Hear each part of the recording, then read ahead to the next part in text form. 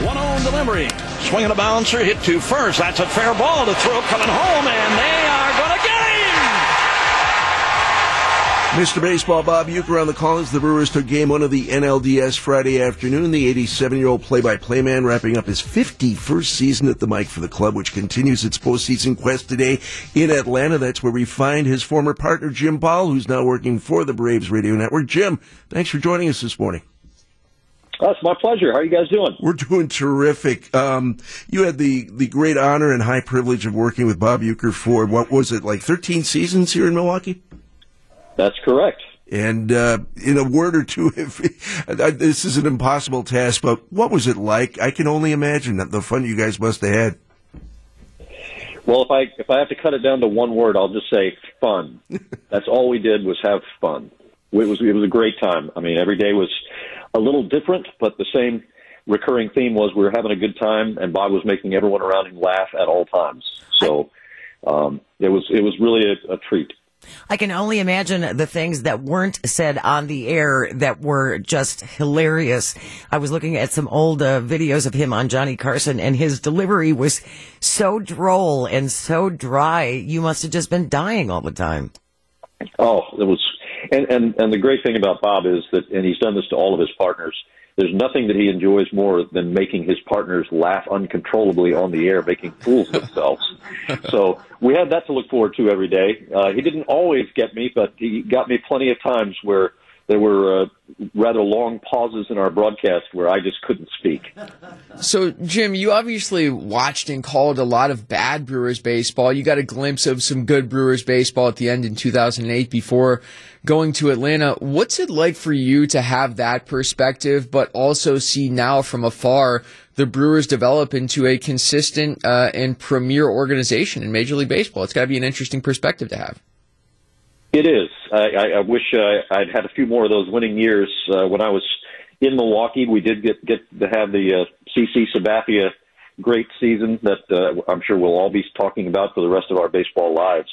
But in Atlanta, they've been winning for a long time, so it's kind of nothing new there. Sorry, I got an Amber Alert on my phone right then. Oh my. I mean, the Braves, they're accustomed to winning. They set very high standards, and the Brewers have done the same thing. I'm really proud of the Brewers organization for developing their own players and putting together a winning product on a consistent basis in that great ballpark. Jim Powell, former Brewers Radio Network announcer, now with the Atlanta Braves, joining us live on WTMJ, talking about Bob Uecker, now in his 51st season. You mentioned, having the fun, which is a big part of being a team, being together all those days, road games, home games, all that. You have to have fun or you go crazy. But people forget, too, that Bob Uecker is a really, really good, knowledgeable baseball announcer, among the best, Hall of Fame baseball announcer. What's the one thing he taught you that you think of every day when you sit down in the broadcast booth? I think he taught me a lot about respecting the game, respecting how hard it is, respecting the players who are out there trying to play their best, and sometimes they come up short. In fact, oftentimes failure is the norm in Major League Baseball.